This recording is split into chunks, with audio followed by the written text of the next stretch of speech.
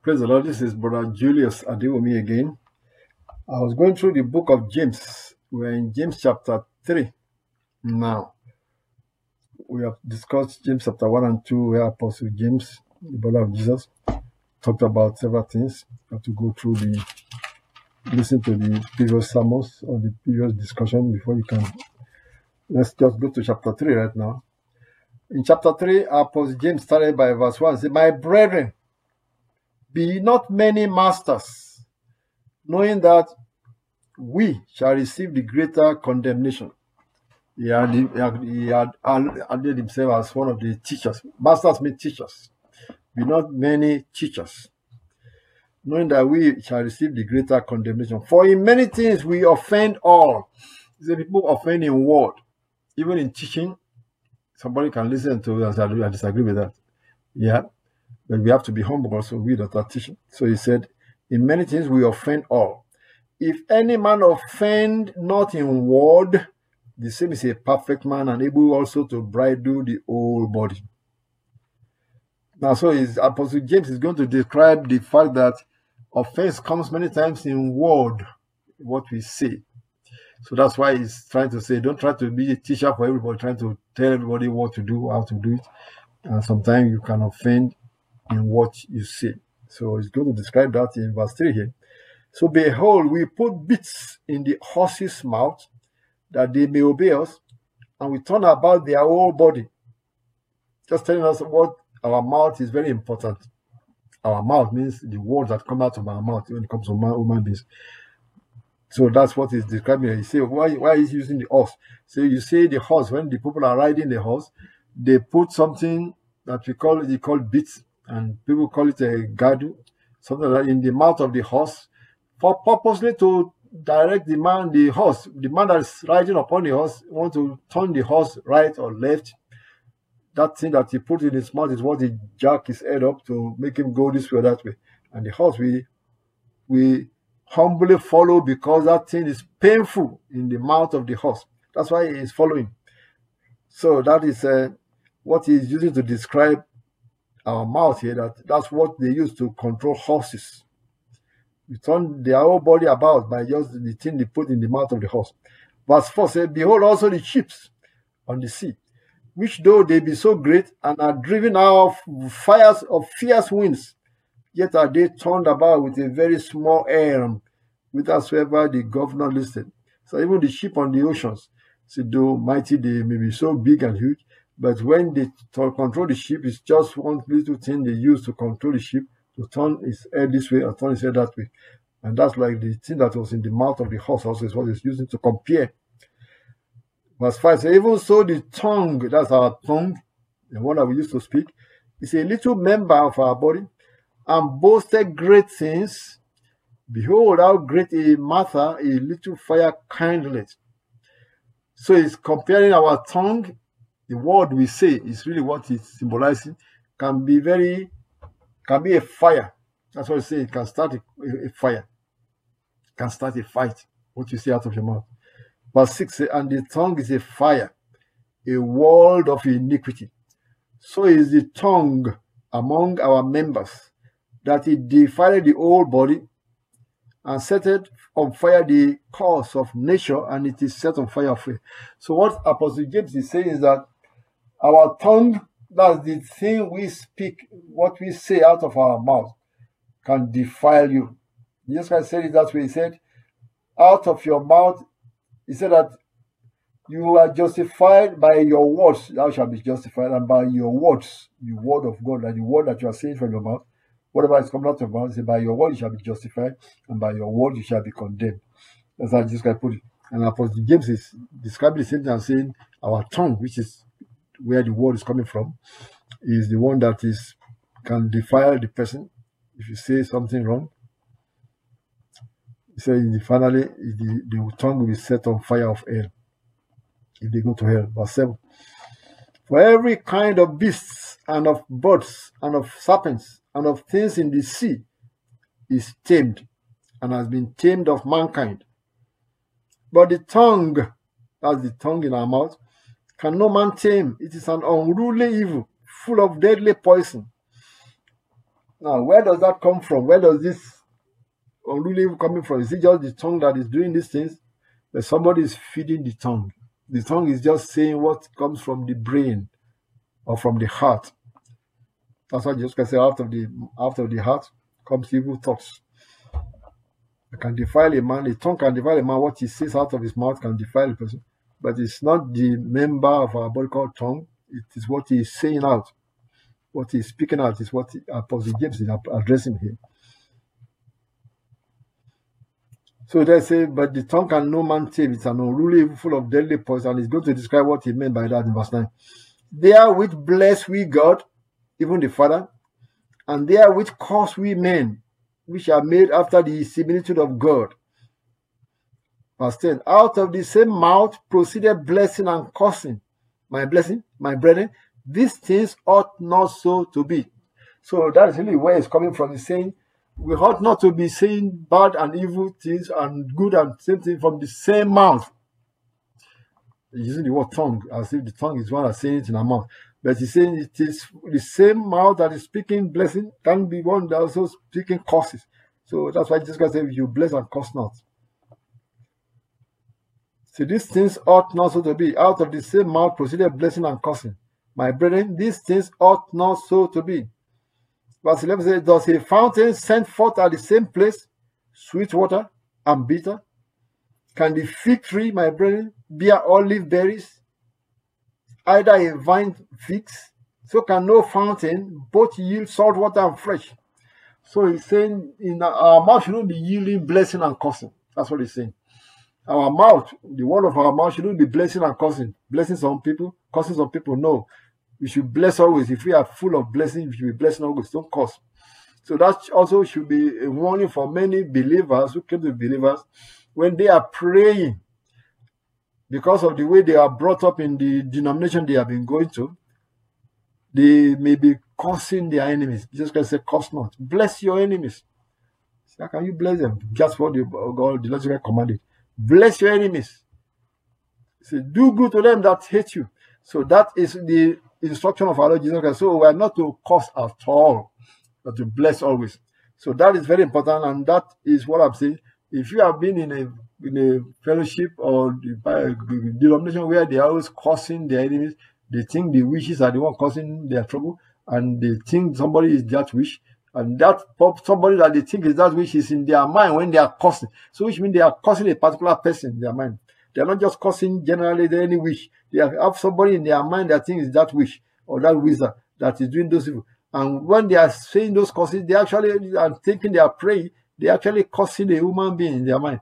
That is sin. That is a sin. So that's why if you are a born-again believer, that shouldn't be in your mouth. If you are born again, filled with the Holy Spirit, don't curse anybody. Pray for them. Even they say, well, what about all these extremists, jihadists? Don't curse them. Pray for them. That the Lord will change their hearts, because that is a better solution than causing them to die. No. Pray for them that they should repent and not go to hell, because that is what God commanded. So that is very important. That's what Apostle James is saying. From the same mouth, our mouth shouldn't be blessing God and cursing human beings that are in the image of God. No matter what evil thing those people are doing, don't use your mouth to curse them, because your mouth is for blessing God as a believer in Christ. See, these things ought not to be. So the mouth should not be bringing sweet water and bitter water. Okay, verse 13. Going to something else now. Who is a wise man and endued with knowledge among you? Let him show out of a good conversation his works with meekness of wisdom. Now he say, show your wisdom, show that you are a wise man by good conversation. That is, what is coming out of your mouth should show wisdom, that you are wise. Verse 14 says, but if you have bitter envy and strife in your hearts, glory not and lie not against the truth. Like I said, every exhortation that Apostle James put together here, there are more words of wisdom from the book of Proverbs and Ecclesiastes, and he's using them to exhort the believers. So now he's talking about the tongue, our tongue, what comes out of our mouth, and Proverbs alluded to the same thing. Now he's talking about don't have bitter envy against one another or strife in your heart against one another. Because if you have those things, don't try to say, well, you love God, but yes, you have bitterness against somebody. That cannot be together. That cannot be so. Verse 15 said, this wisdom of striving descended not from above, but is earthly, sensual, and devilish. For where envying and strife is, there is confusion and every evil work. So striving and envying one another that can cause strife, he said that's not from God. That is from the earthly domain where you are trying to be what you are not, or trying to want to be something that God has not given to you yet. And that is envy. And he said that is devilish. That can start a strife and a hatred that make people to even kill one another in the world. And the believers shouldn't be in that type of environment. We believers should be different, should be far from those things. There should be no bitter envying or striving among one another or between us or against anybody, whether they are believers or not believers. So wherever there is envying and strife, there is confusion and every work. Verse 17, but the wisdom that is from above is first pure, then peaceable, gentle, easy to be entreated, full of mercy and good fruits, without partiality and without hypocrisy. That's the wisdom from above. And the fruit of righteousness is sown in peace of them that make peace. The fruit of righteousness is sown in peace of them that make peace. So we should be peacemakers. Like Lord said, blessed are the peacemakers, for theirs is the kingdom of God. They shall be called the children of God. So he said that the fruit of righteousness is sown in peace of them that make peace. That's in the end of chapter 3. Let's go into chapter 4 and continue this exhortation of Apostle James. And we are learning, I hope you are learning some few things, how to conduct your mouth, how to conduct yourself, bridle your tongue. We mentioned in chapter 3 that we should not be all master trying to teach everybody, because we offend many words we offend. But guide your mouth. Say, be slow to speak. In other places, be slow to speak, but quick to hear. But don't jump to conclusion. Slow to speak, slow to wrath. We mentioned that in another chapter. And these are all exhortations on how to conduct ourselves as believers in wisdom. Chapter 4. Now he said, from whence come wars and fightings among you? Come they not hence, even of your lusts that war in your members? Now he's talking about physical strife that is going on between people and people, whether believers and believers or believers and unbelievers or anybody. He said they are coming out of lust.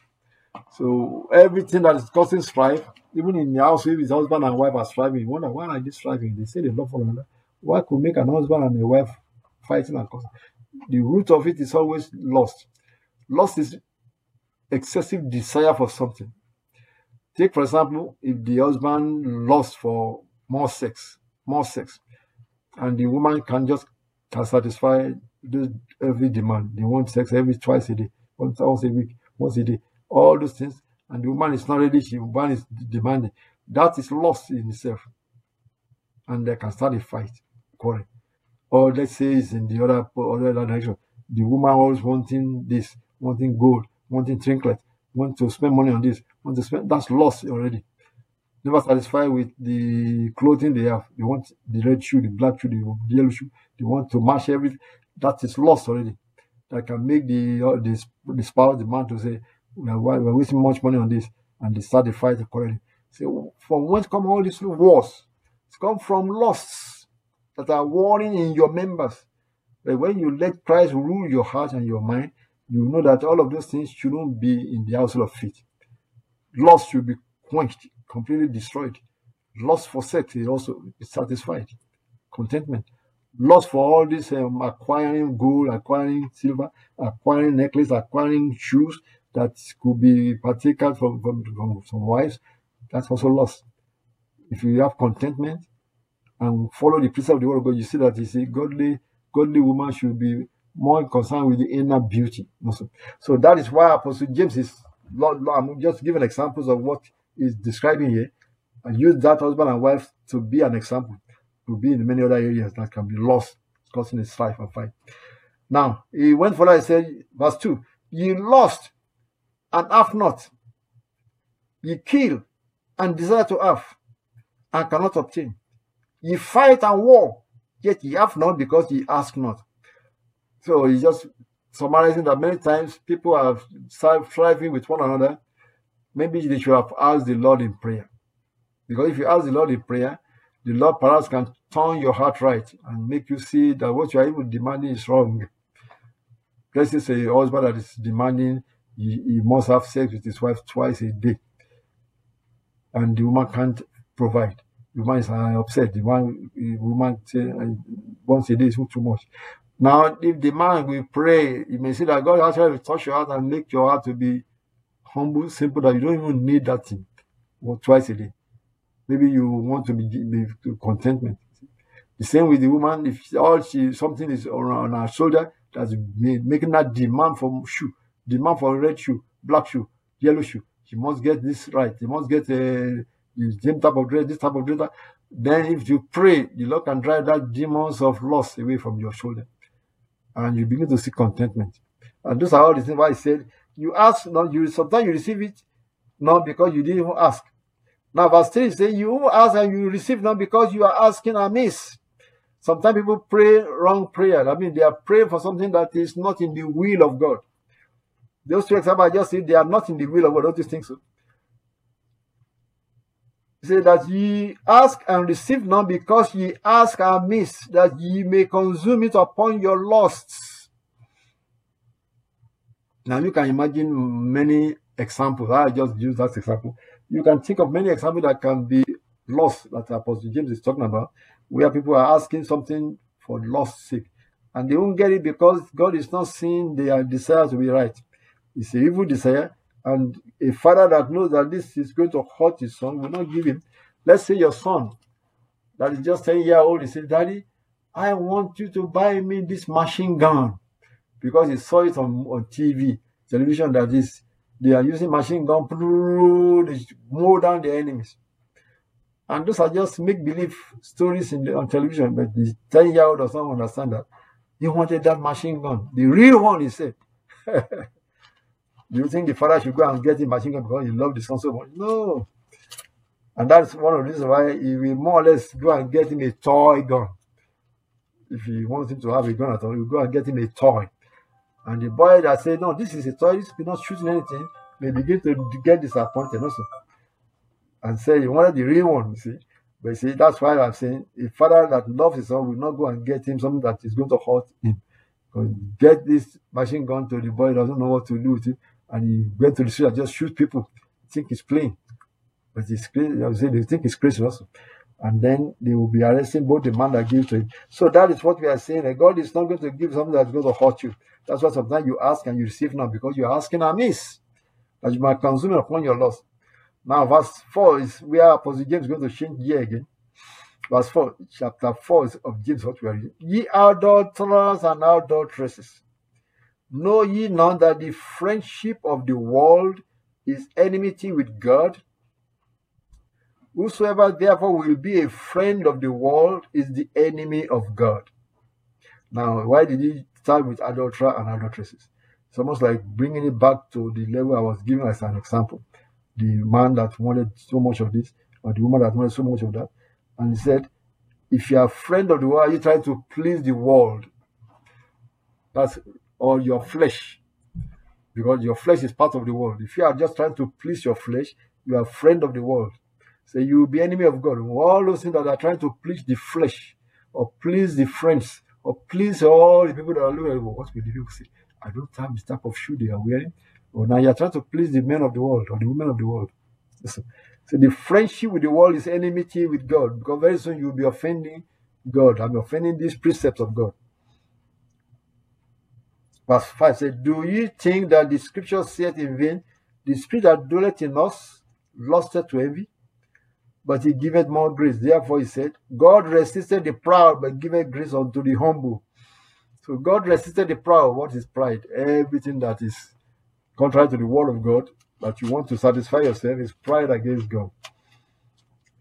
Verse 7 says, submit yourself therefore to God, resist the devil, and he will flee from you. Now, that Bible verse 7 is important. It says you have to submit to God, but resist the devil. The devil comes to you, how does the devil come? To your thoughts, your ideas, what you desire. The devil amplify it in you. Like example I gave, the man that said, oh, he's not satisfied with having sex with his wife once a night. He wanted more than that, or this or that. All of those things that make them to be quarreling and fighting on those things, the Bible says we should not even be our hot desire. Why will you, any woman, be fighting on that? Before you are married, you should be chaste, also. Now that you are married, it should be contentment, also. So now, if you are fighting on something like that, something is wrong, also. So that's why he said, submit to God, submit to the precepts of God. And when the devil is rousing any evil thing, you resist the devil. Whatever the devil is suggesting, resist it. That's what it means, resist the devil. And he will flee from you.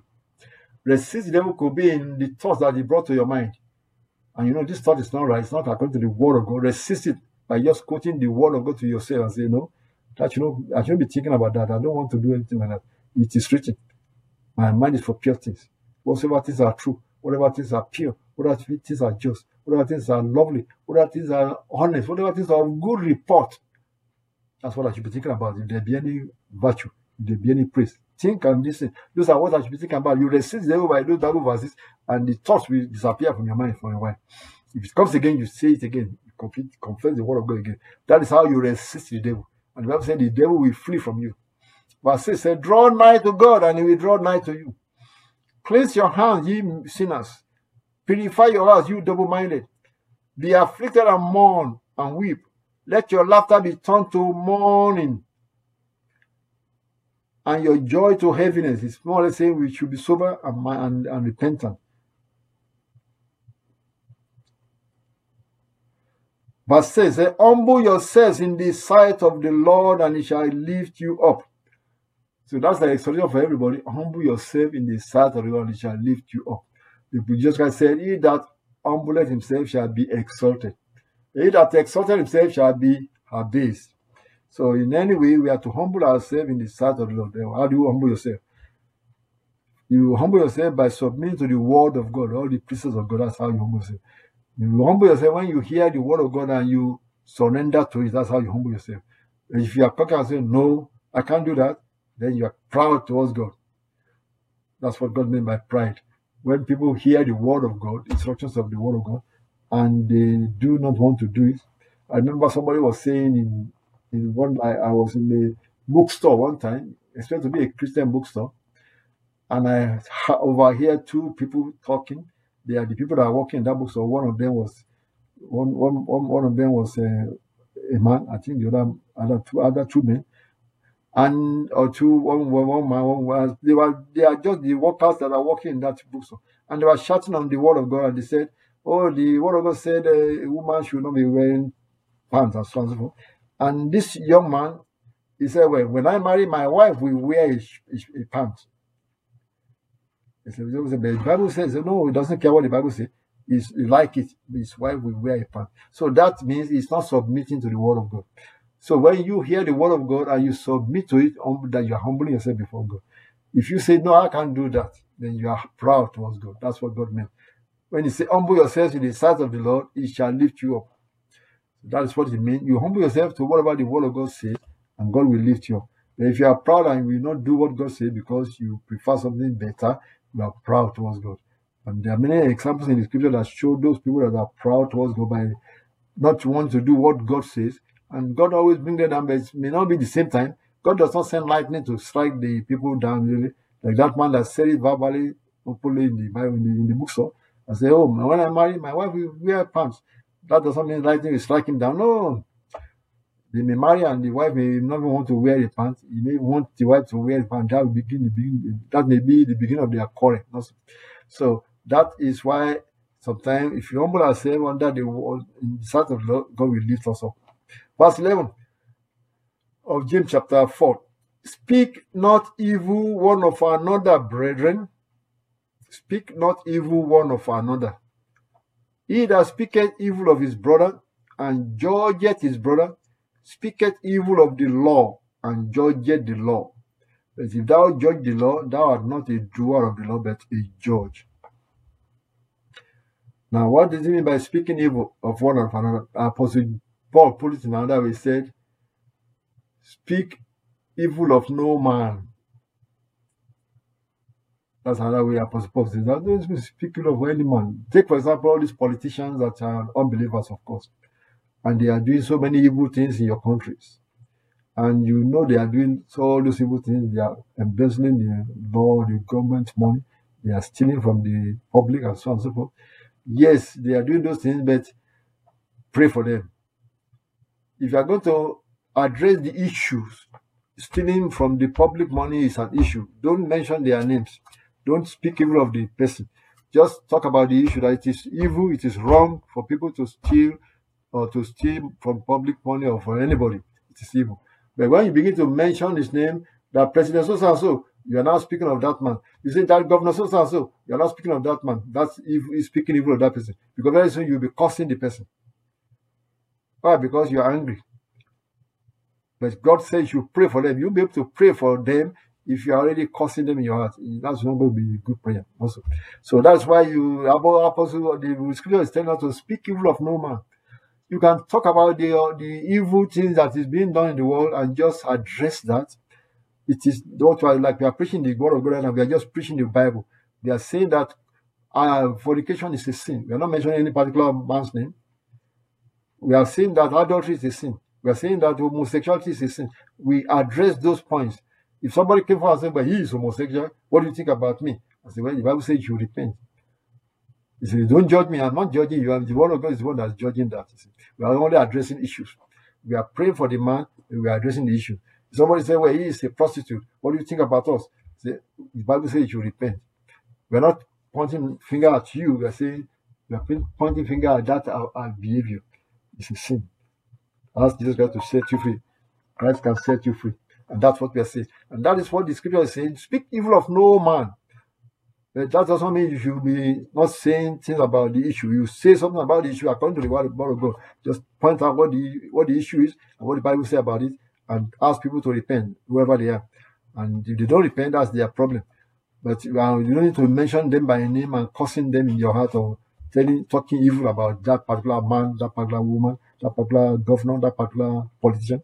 Just talk about the point, the issue, and point it out that it's a sin.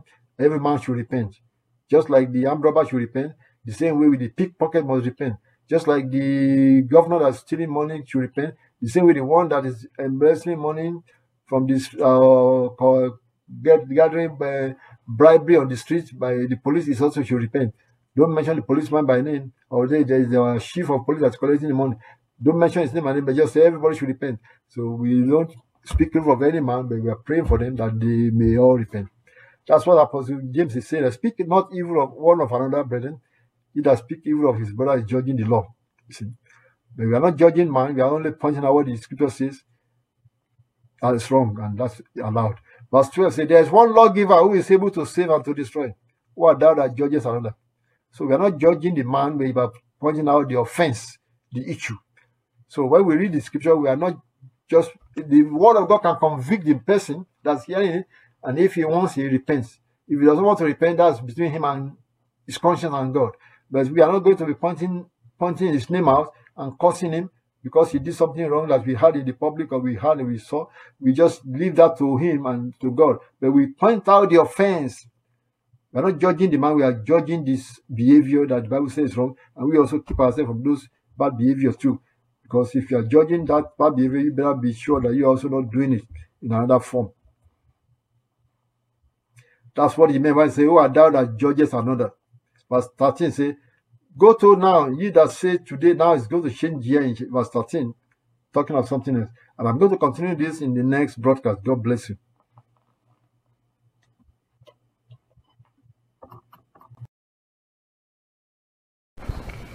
Praise the Lord.